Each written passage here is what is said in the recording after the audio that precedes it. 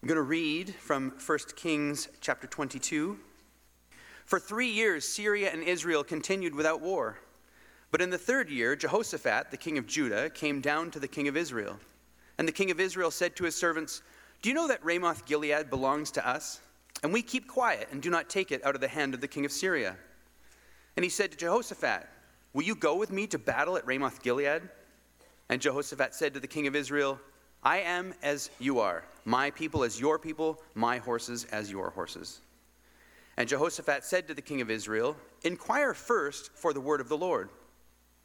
Then the king of Israel gathered the prophets together, about 400 men, and said to them, "Shall I go to battle against Ramoth-Gilead, or shall I refrain?" And they said, "Go up, for the Lord will give it into the hand of the king." But Jehoshaphat said, "Is there not here another prophet of the Lord, of whom we may inquire?" And the king of Israel said to Jehoshaphat, "There is yet one man by whom we may inquire of the Lord, Micaiah, the son of Imlah, but I hate him, for he never prophesies good concerning me, but evil." And Jehoshaphat said, "Let not the king say so." Then the king of Israel summoned an officer and said, "Bring quickly Micaiah, the son of Imlah." Now the king of Israel and Jehoshaphat, the king of Judah, were sitting on their thrones, arrayed in their robes, at the threshing floor at the entrance of the gate of Samaria, and all the prophets were prophesying before them. And Zedekiah, the son of Chenaanah, made for himself horns of iron, and said, "Thus says the Lord, with these you shall push the Syrians until they are destroyed." And all the prophets prophesied so, and said, "Go up to Ramoth-Gilead and triumph. The Lord will give it into the hand of the king."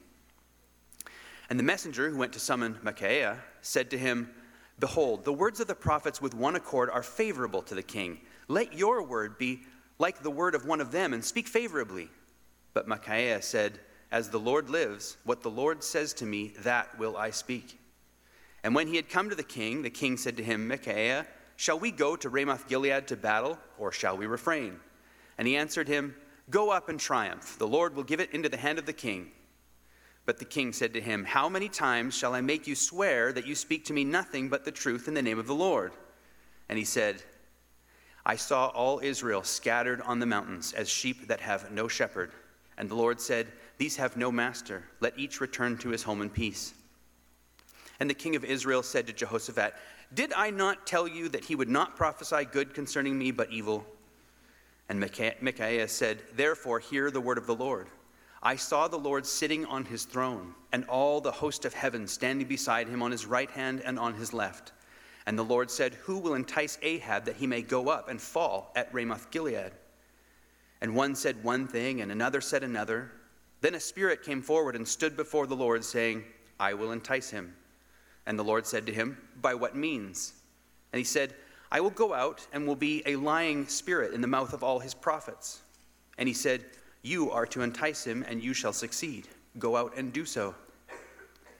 Now therefore, behold, the Lord has put a lying spirit in the mouth of all these your prophets. The Lord has declared disaster for you." Then Zedekiah, the son of Chenaanah, came near and struck Micaiah on the cheek and said, "How did the Spirit of the Lord go from me to speak to you?" And Micaiah said, "Behold, you shall see on that day when you go into an inner chamber to hide yourself."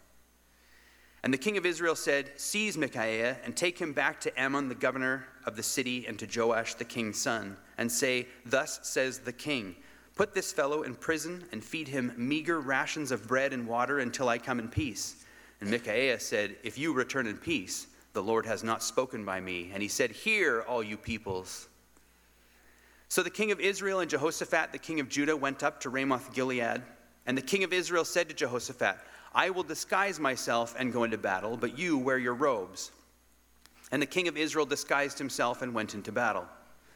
Now the king of Syria had commanded the 32 captains of his chariots, 'Fight with neither small nor great, but only with the king of Israel.' And when the captains of the chariots saw Jehoshaphat, they said, 'It is surely the king of Israel.' So they turned to fight against him. And Jehoshaphat cried out. And when the captains of the chariots saw that it was not the king of Israel, they turned back from pursuing him. But a certain man drew his bow at random and struck the king of Israel between the scale armor and the breastplate. Therefore he said to the driver of his chariot, 'Turn around and carry me out of the battle, for I am wounded.' And the battle continued that day, and the king was propped up in his chariot facing the Syrians until at evening he died. And the blood of the wound flowed into the bottom of the chariot. And about sunset a cry went through the army, every man to his city and every man to his country. So the king died and was brought to Samaria, and they buried the king in Samaria. And they washed the chariot by the pool of Samaria, and the dogs licked up his blood, and the prostitutes washed themselves in it, according to the word of the Lord that he had spoken. Now the rest of the acts of Ahab, and all that he did, and the ivory house that he built, and all the cities that he built, are they not written in the book of the Chronicles of the kings of Israel?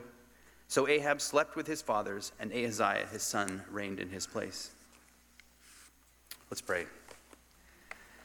God, I pray that you would change our hearts with your word, and that you would give us the wisdom, God, and the humility to humble ourselves and submit to you and allow us to be changed, that we would crown you our unrivaled King, that we would submit to your authority and to your power and to your glory and your majesty and your righteousness and your holiness.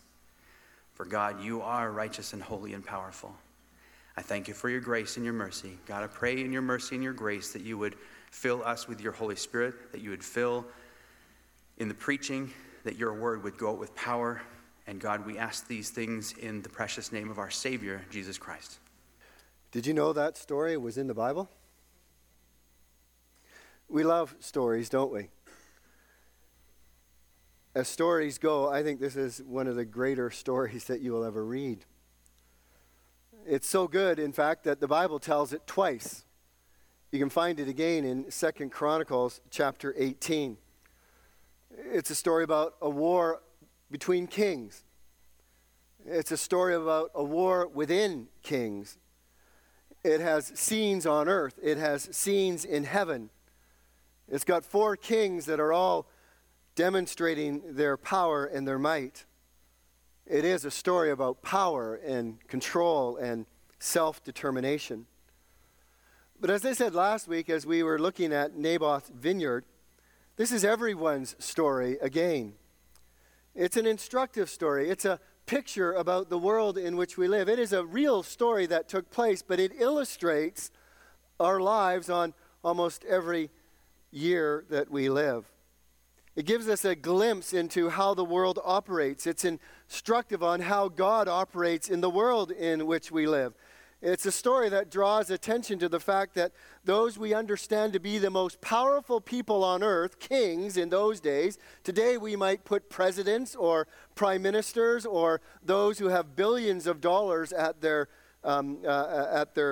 bequest to use whenever they want. But it's a story about how the most powerful people in the world submit to the throne of heaven above, and to a God who is omniscient, omnipresent, and omnipotent. It's a story about the Word of God, and that's why in the title I said Scripture 101, because it is a basic instruction about the power of the Word of God, the importance of the Word of God, the inerrancy of the Word of God. The grass withers, the flowers fade, but the Word of our God will stand forever. It's also Theology 101. This is a basic story about God and how God works and how God interacts and intersects the world in which we live. As the writer of Proverbs said, many are the plans in a man's heart, but the counsel of the Lord, it will stand. Or another verse from Proverbs 21, a king's heart is a water channel in the Lord's hand. I grew up surrounded by boys, I think to my wife's dismay, although she has 5 granddaughters now.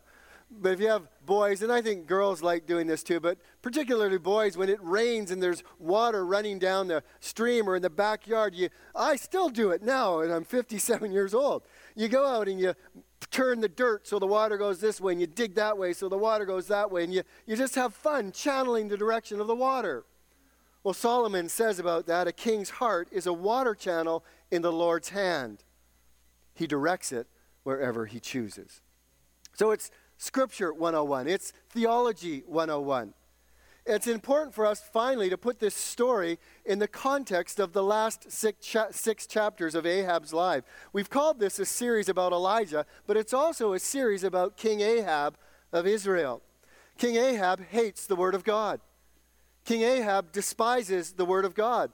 And I reminded you last week, and I'll remind you again, this strange verse 34 at the end of chapter 16, which summarizes the reign and the attitude of Ahab to the word of God. And it's the verse that says that the firstborn and the lastborn of anyone who rebuilds the city of Jericho will die. Ahab said, rebuild the city.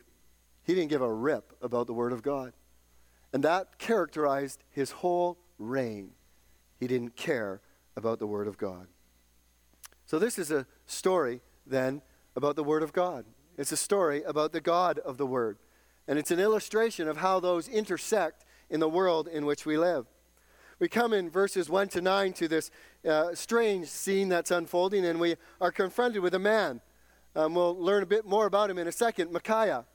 He's another one of God's 7,000. Remember, God had set aside 7,000, which I think is probably not a literal number, but God had set aside 7,000, a comprehensive number of those who would not bow the knee to Baal and those who would not kiss Baal. Micah was another one of those individuals. There'd been a temporary lull in land disputes and battles between kings, but time is up. Ahab is sitting around one day and he's wondering, why don't I have Ramoth-Gilead back? It could be simply to make a point. He's the most powerful one. He's the strong one. He wants to get back what's been taken from him. I also think, though, the point here is to make a buck. This is a really critical city. It's in the middle of trade routes between the north and the south and the east. And if you controlled this city, you were the one who were able to take the taxes that would be collected as caravans would go through, as goods would come and go. So it was profitable for Ahab to have Ramoth-Gilead. Just by some stroke of good fortune, Jehoshaphat, the king of Judah, is visiting Ahab. He shouldn't have been there. He shouldn't have been making an alliance with Ahab, but he had. He had married his son to Ahab's daughter. He shouldn't have been at peace with Israel because God would chastise him for leading the people of Judah into idolatry. But he had been hedging his bets, like many people do. God had blessed him with riches and with wealth and with all manner of evidence that God was with him, and yet Ahab didn't think that was enough.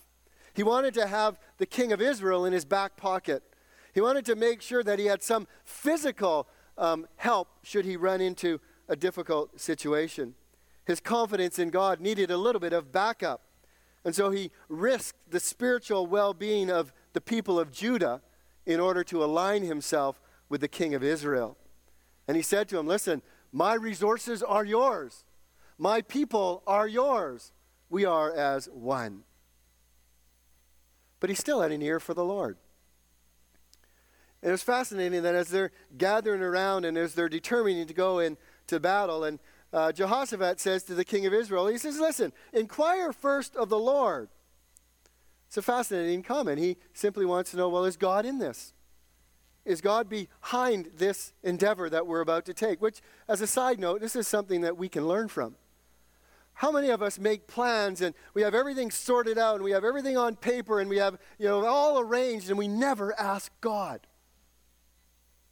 We just do it. In the big things and in the little things. At least Jehoshaphat had the good sense to say, listen, this is a pretty big thing we're doing. Let's ask God about this. As they're making these plans, then Ahab's ticking off a bunch of boxes. Elijah with me? Check. God with me? Check. Because they inquired of God and they had 400 prophets, 400 check marks. It says, yes, let's go into battle. This is a great thing to do. Don't consult Micaiah. Check. Battle engaged at 0800 hours. No check.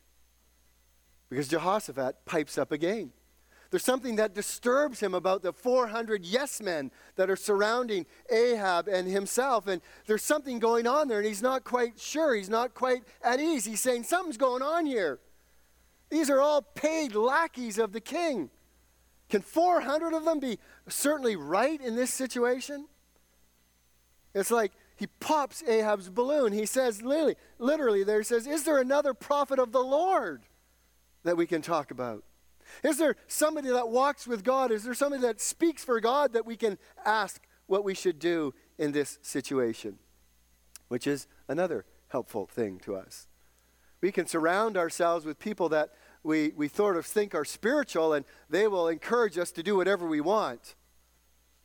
But if we surround ourselves with a man or woman of God, will their advice be the same in the endeavor that's before us?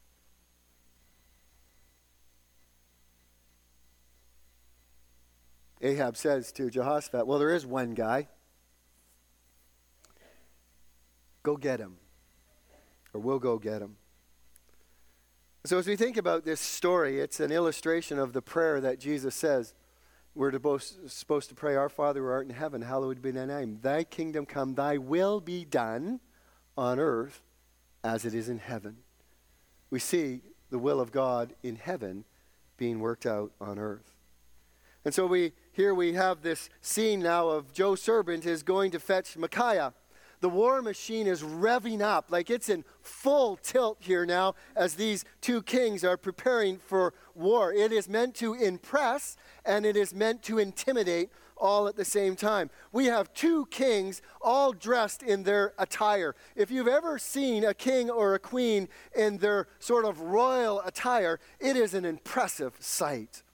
And besides that, they've got thrones. They've brought their thrones out and they've placed them in the threshing floor at the entrance of Samaria so that everyone who is there will see it. And on top of that, there's 400 prophets that are shouting and declaring in unison that God will give them victory, that God will give them victory. That's about 3 times as many people as are here today, this morning. And on top of that, there's animals being slaughtered left and right as they make sacrifices to God and whoever else they're sacrificing to.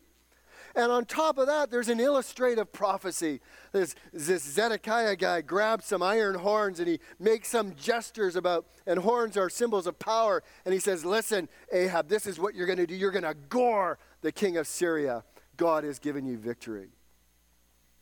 That is an intimidating scene. That is an impressive scene. And onto the stage walks Micaiah. A man to whom conformity is not an option. It's really difficult to get a sense of the tension here. I don't know if you've ever been in a situation like that, where you found yourself and everybody and everything is saying, this is what you got to do. And you're asked, what do you think? You're asked, what do you say? You're asked, what are you going to do? You sense the tension in the room. We find it in the Bible in other places. Esther, as she walks into the presence of king and didn't know whether she was going to live or die. Daniel, who says, you know what, I don't care what the king has decreed. My allegiance is to God. Of the 3 young men who stand before King Nebuchadnezzar on the plain with thousands of people bowing down and bands playing and a furnace being heated up, and yet they say, we really don't care what you say, O king. Our allegiance is to God. Or to John the Baptist, who stood before a king and said, your relationship with your brother's wife is not right. Or Peter and the apostles, who consistently said, we speak for God, we don't listen to man. Or the parents of the blind man, who risked being thrown out of the synagogue, the center of Israelite life, because of what God had done for their son through Jesus Christ. And so as Micaiah comes into this scene, added to all of this is the nudge, nudge, wink, wink of the officer that's brought him there. It's probably not so much a nudge, nudge, wink, wink, though. Come on, Micaiah. Just this once. Be cooperative.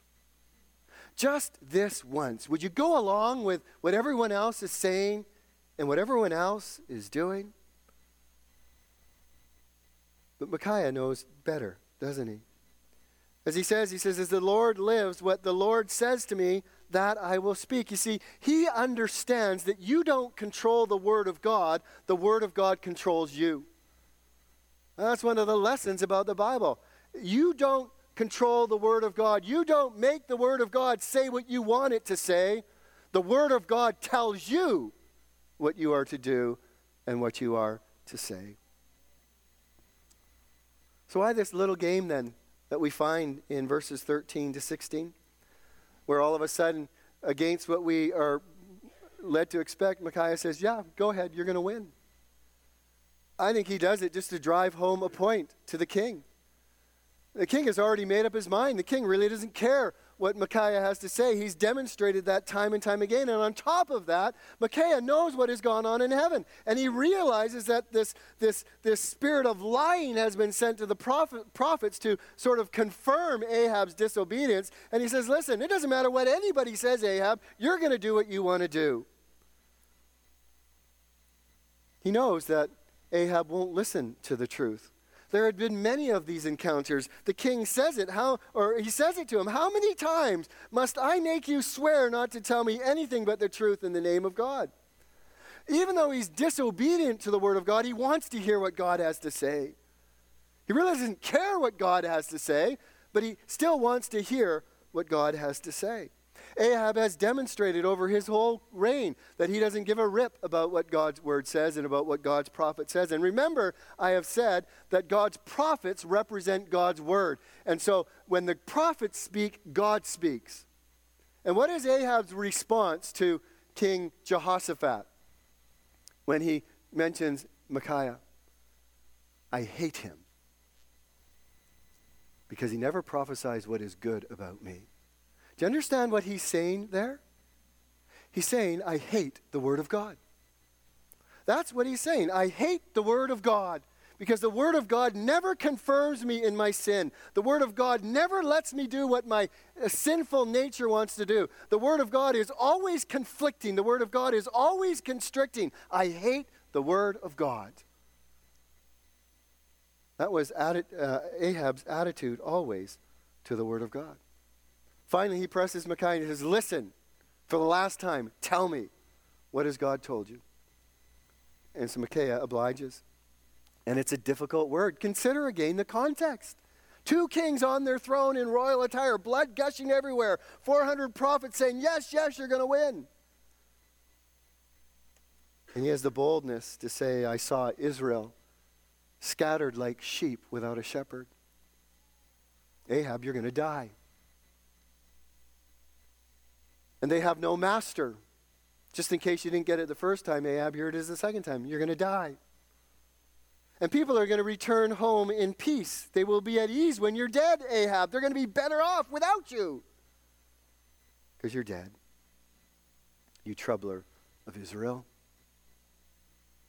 That's not how it's supposed to go, is it? That's not what Ahab really wanted to hear, but that's what God determined was going to take place. I'm not sure, as we work through the story, what Jehoshaphat is thinking in his head now. He's really backed into a corner. Here he is, one of the 2 kings on the throne. He's part of this big scene that's taking place. He's the one that asked for the prophet of God after all. And now he's caught between a rock and a hard place. Do I follow the one? Or do I stick with the 400? And the word of God clearly tells us what he determined to do. He followed the one. I suspect, though, that he did it with a little bit of enticing on Ahab's part. I read it as an attack on Micaiah when Ahab says to him, listen, he never prophesies good about me, only disaster. It's his way of saying, everyone has a person like this in their life. They're always a negative person. They're always a naysayer person. They're always telling me no, no, no. You get tired of it after a while, and this is my tired guy. Don't you see, Jehoshaphat? He has a vendetta against me. He doesn't like me anyhow. He never has liked me. If he liked me, he might once in a while speak what's good about me. But his message is the same old, blah, blah, blah. And he seemed to convince Jehoshaphat to go against the word of God. Loved ones, we see this kind of stuff all the time. We see this kind of pressure all the time in the world in which we live. We see these great conferences that are called around the world, these summits, and they're meant to solve this problem, and they're meant to solve that problem, and before the summit even takes place, they've got the talking points, and they know what they're going to decide, and then they have all these people that gather around and say, yes, this is a great decision, yes, this is what we're going to do, and woe betide any reporter or anybody who comes with a different voice. And that's just on natural things, let alone spiritual things. So on earth, man plans, but God speaks through his word. And then we go to heaven now. Fascinating scene in verses 19 to 22. And we are meant to see verses 19 to 22 as a contrast with verses 10 to 12. This is Micaiah's way of saying, really, Ahab, who do you think I'm supposed to submit to? You or him? We've had Ahab scene described, 2 kings on 2 thrones with 400 people and animals slaughtered, and we think, wow, that's pretty intimidating. And then we go to heaven. We see the throne in heaven, and God sitting on the throne, and all the hosts of heaven, 10,000 times 10,000, beyond number, on his right hand and on his left hand, and God guiding and controlling and directing every single one of them.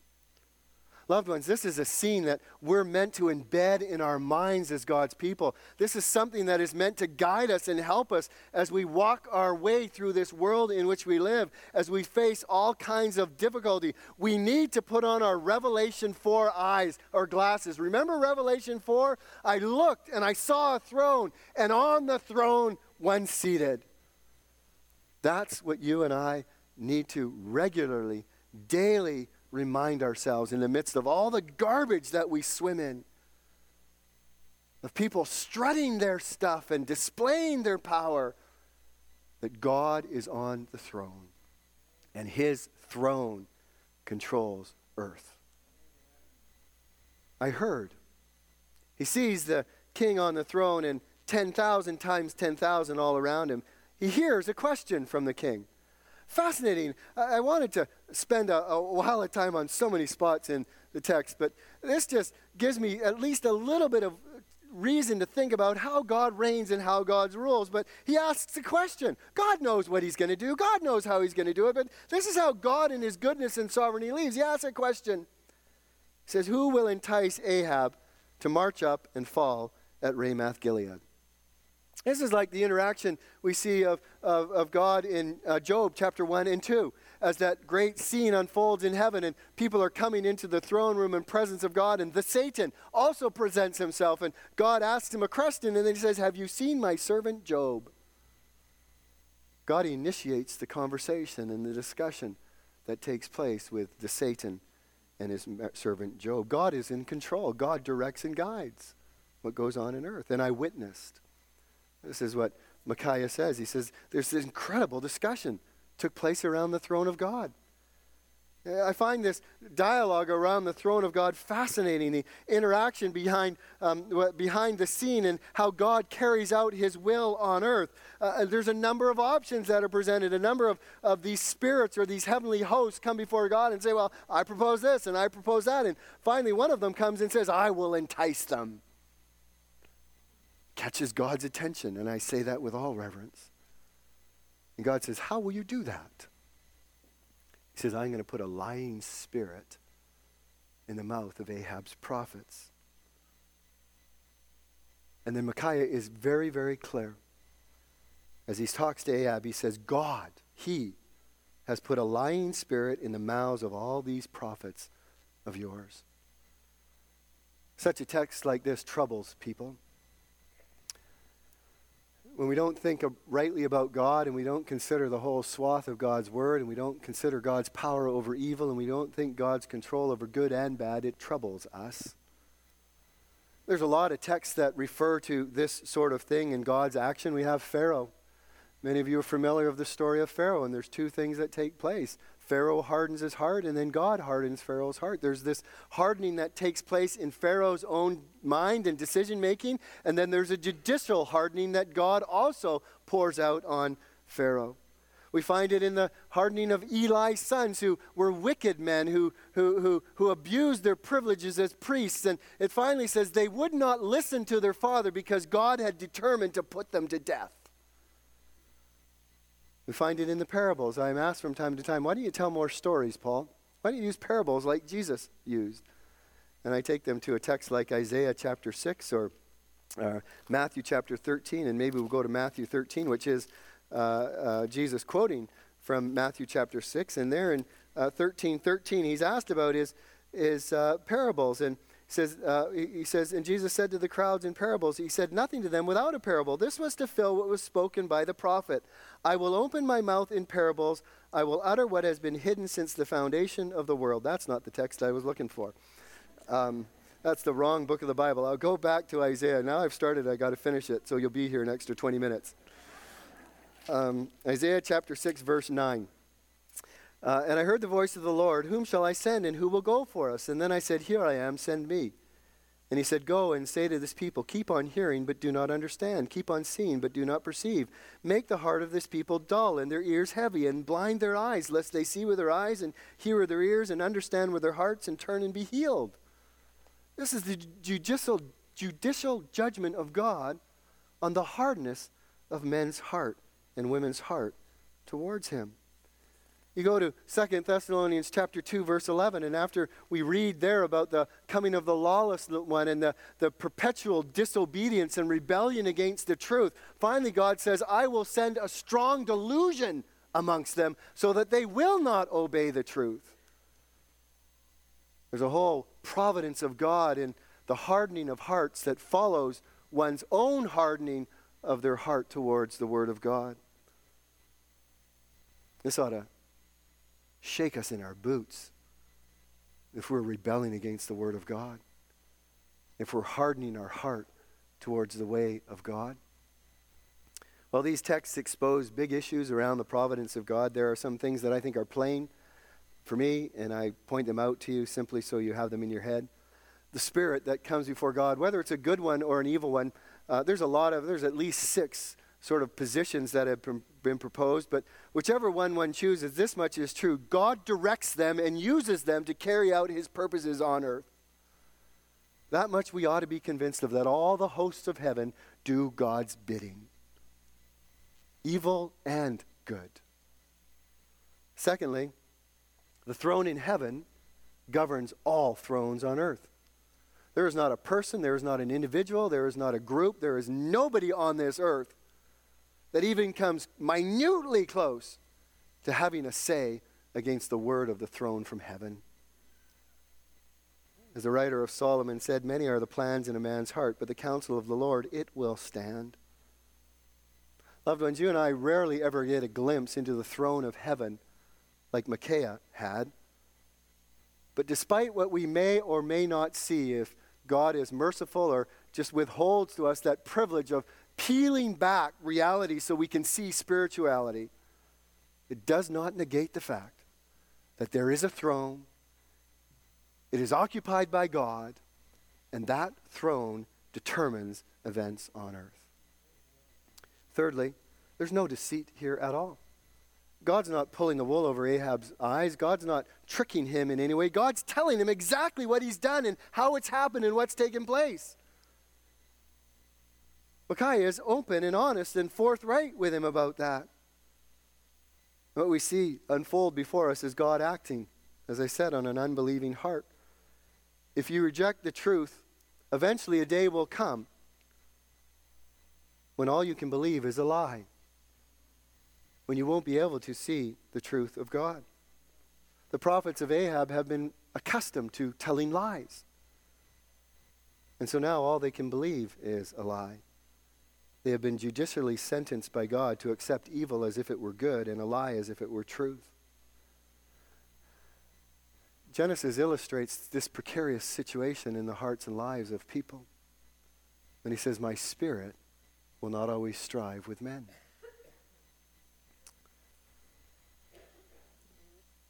Come to verses 23 to 37. And we can see how God's will in heaven is now being worked out on earth.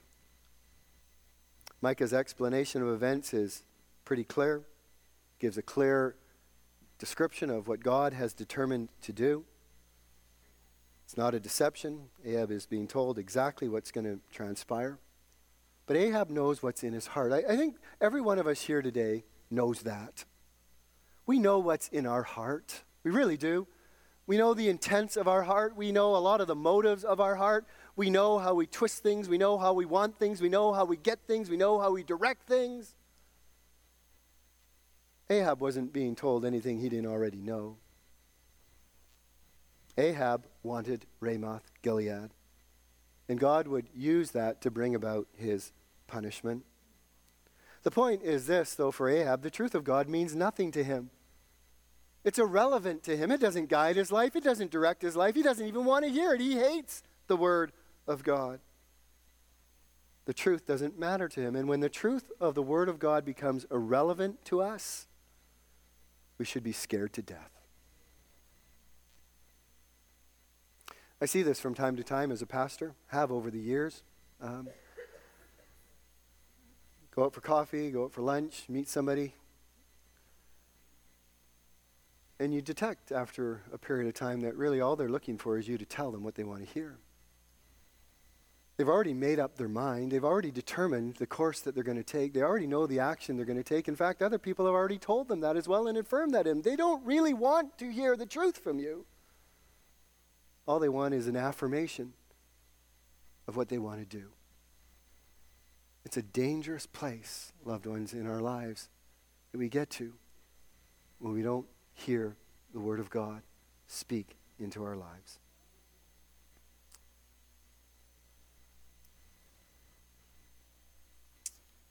The battle is engaged in verse 29. I was thinking, I've been wrestling with this. I've had a couple weeks to think about it. Any idea how Ahab convinced Jehoshaphat to go into battle with him?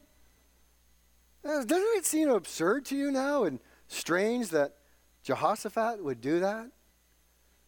There must have been some pretty substantial incentive to get Jehoshaphat to go through with committing his resources and his men to a battle that he knew they were going to lose. And then, what must he have thought when Ahab disappears for a couple minutes and comes back and he's looking, where's Ahab go? I'm right here, King Jehoshaphat. What? You look like one of the Joe Blows in the army. That's the whole point. What's he thinking when Ahab disguised himself? You know, in part, it's true because in battles, one of the things that many times is you take out the general, you take out the top dog, and the troops scatter. That's a recognized ploy. In fact, David was going to go into battle against Absalom, and all his men said, no, you stay here because all they'll be concerned about is killing you, and once they kill you, we're done. So there's some method to his madness. But don't you think there's just a little bit of him saying, I can trick God. God can't see me. God won't know who I am. I'll just look like everybody else. God won't be able to detect me from this person or that person. Don't we sometimes think that we can outsmart God? Do you sometimes think that God never sees what we bring across the border? In the trunks of our cars? In our purses? Do we think that God never sees, it's tax season, how we fill out our tax returns? Do we think that God doesn't see when we go someplace and it's dark? I don't think Ahab is too much unlike us. And we have these 4 kings. Fascinating look at these kings. We have the king of Israel hiding. He's trying to hide from God. He's got a deliberate plan. I will disguise myself. And what's he thinking? As I've already said, disguise. Do you think really that's going to hide him from the all-seeing eyes of God who looks out upon the earth? Sin whispers to the wicked deep within their hearts. They have no fear of God at all. He flatters himself in his own eyes that his iniquity cannot be found out. That's how the wicked think. The wicked person thinks God doesn't see me. And then there's the king of Iran. He plots. He too has a deliberate plan. He says, you know what? I'm going to go get Ahab. He talks to his 32 or chariot guys. He says, listen, focus on Ahab. Find Ahab. It's like find Waldo. You know, there's all these guys. Find Ahab. And the story really is cool because he can't find Ahab. Ahab tries to hide. Ahab thinks he can hide from God, but he succeeds in hiding from the king of Iran. But the king of Aram can't find him because he's hiding. And then we have the king of Judah, Jehoshaphat, finds himself in a bit of hot water. All of a sudden he finds the whole focus is on him. And you got to go to the account in 2 Chronicles, because there it's a prayer. Jehoshaphat cries out. He cries out to God. He cries out to God and he says, Lord, help me. And God helps him. And it says there that God drew them away from him. See how the King of heaven controls the affairs of earth? He hears the prayer of a king in trouble, and he draws the men away from him. I don't know how God does that, but he does it. And then you have the King of heaven ruling. A random arrow. No particular target, just an Israeli soldier somewhere.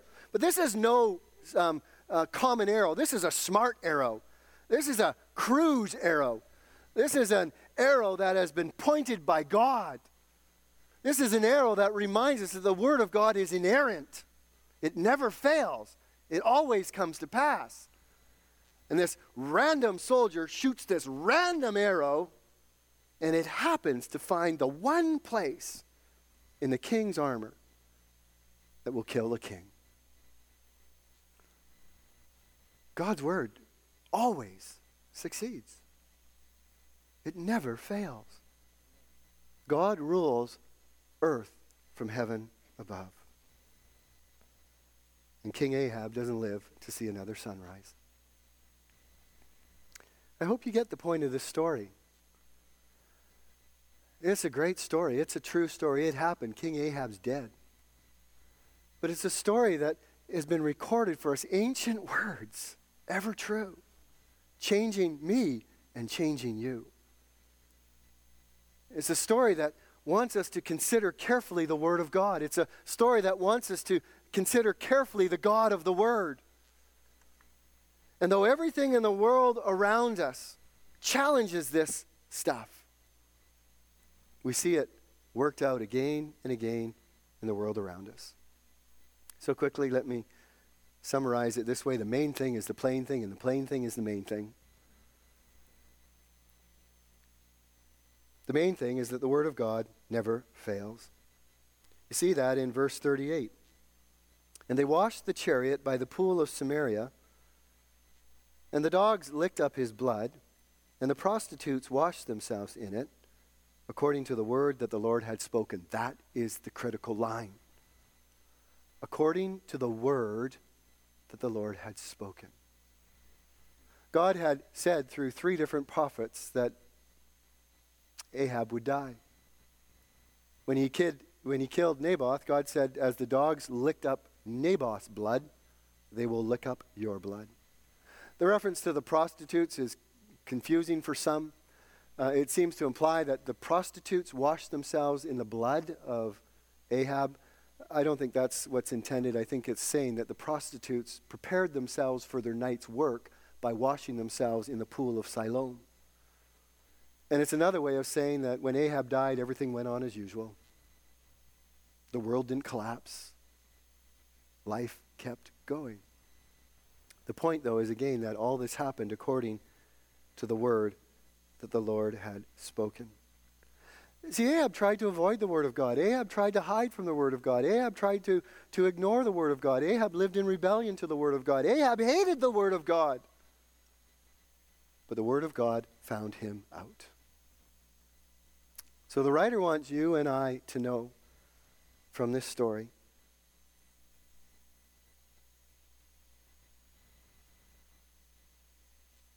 that if God's word of judgment is true, God's word of promise is also true.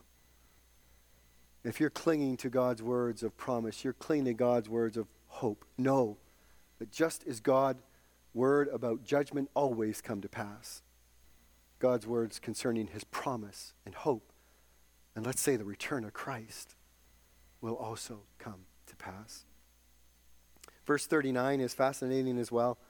I think it emphasizes this point a little bit. There, the writer in Kings summarizes Ahab's life, and he does it in a way which I find fascinating. He says, now the rest. It's like the really important stuff I've talked about. Now the rest of Ahab's life, all that he did, the ivory house that he built, the cities that he built, they're not written about they are written about in the book of Chronicles and the book of Kings. You understand what he's saying here? He's saying that Ahab did a lot of stuff. Ahab accomplished a lot, and he's also written in the annals of secular kings of this time. His effectiveness in battle, and here we're alluded to stuff that he's built. He says, I really don't care about that stuff. That stuff is not really important. What's really important is Ahab's response to the word of God. And that's true to your and my life as well. If we accomplish incredible things, but we do it at the expense of obedience to the word of God, that's not a good thing. He makes that very clear here, that the most important thing is we ought to be Matthew 7 people. Particularly the first one's described there. Therefore, everyone who hears these words of mine and acts on them will be like a sensible man who built his house on the rock. The rain fell, the rivers rose, the winds blew and pounded the house, yet it didn't collapse because its foundation was on the rock. But everyone who hears these words of mine and doesn't act on them, read Ahab, will be like a foolish man who built his house on the sand. The rain fell, the rivers rose, the winds blew and pounded the house, and it collapsed, and its collapse was great. You see, in the end of the matter, loved ones, what really matters is this: how do we stack up beside the Word of God and the commands of God? That's what this passage is wanting us to know. And finally, what really matters is the God of the Word. Let me end with reading some scripture. Daniel answered and said, Blessed be the name of God forever and ever, to whom belong wisdom and might. He changes times and seasons. He removes kings and sets up kings. He gives wisdom to the wise and knowledge to those who have understanding. He reveals deep and hidden things. He knows what is in the darkness, and the light dwells with him. And Nebuchadnezzar says, At the end of my days, I lifted my eyes to heaven, and my reason returned to me. And I blessed the Most High, and I praised, and I honored him who lived forever. For his dominion is an everlasting dominion, and his kingdom endures from generation to generation. And all the inhabitants of the earth will be accounted as nothing. And he does according to his will among the host of heaven and among the inhabitants of the earth. And none can stay his hand or say to him, What have you done? Loved ones, this universe is exhaustively controlled by God and the throne of heaven. May we be convinced and encouraged to know that the one who controls this world is righteous and good, holy, and just, perfect, and wise in all his ways and in all that he does. And when life looks like it's a mess this side of eternity, to lift up our eyes, stick on our Revelation 4 glasses, and realize there is a throne, and it is occupied.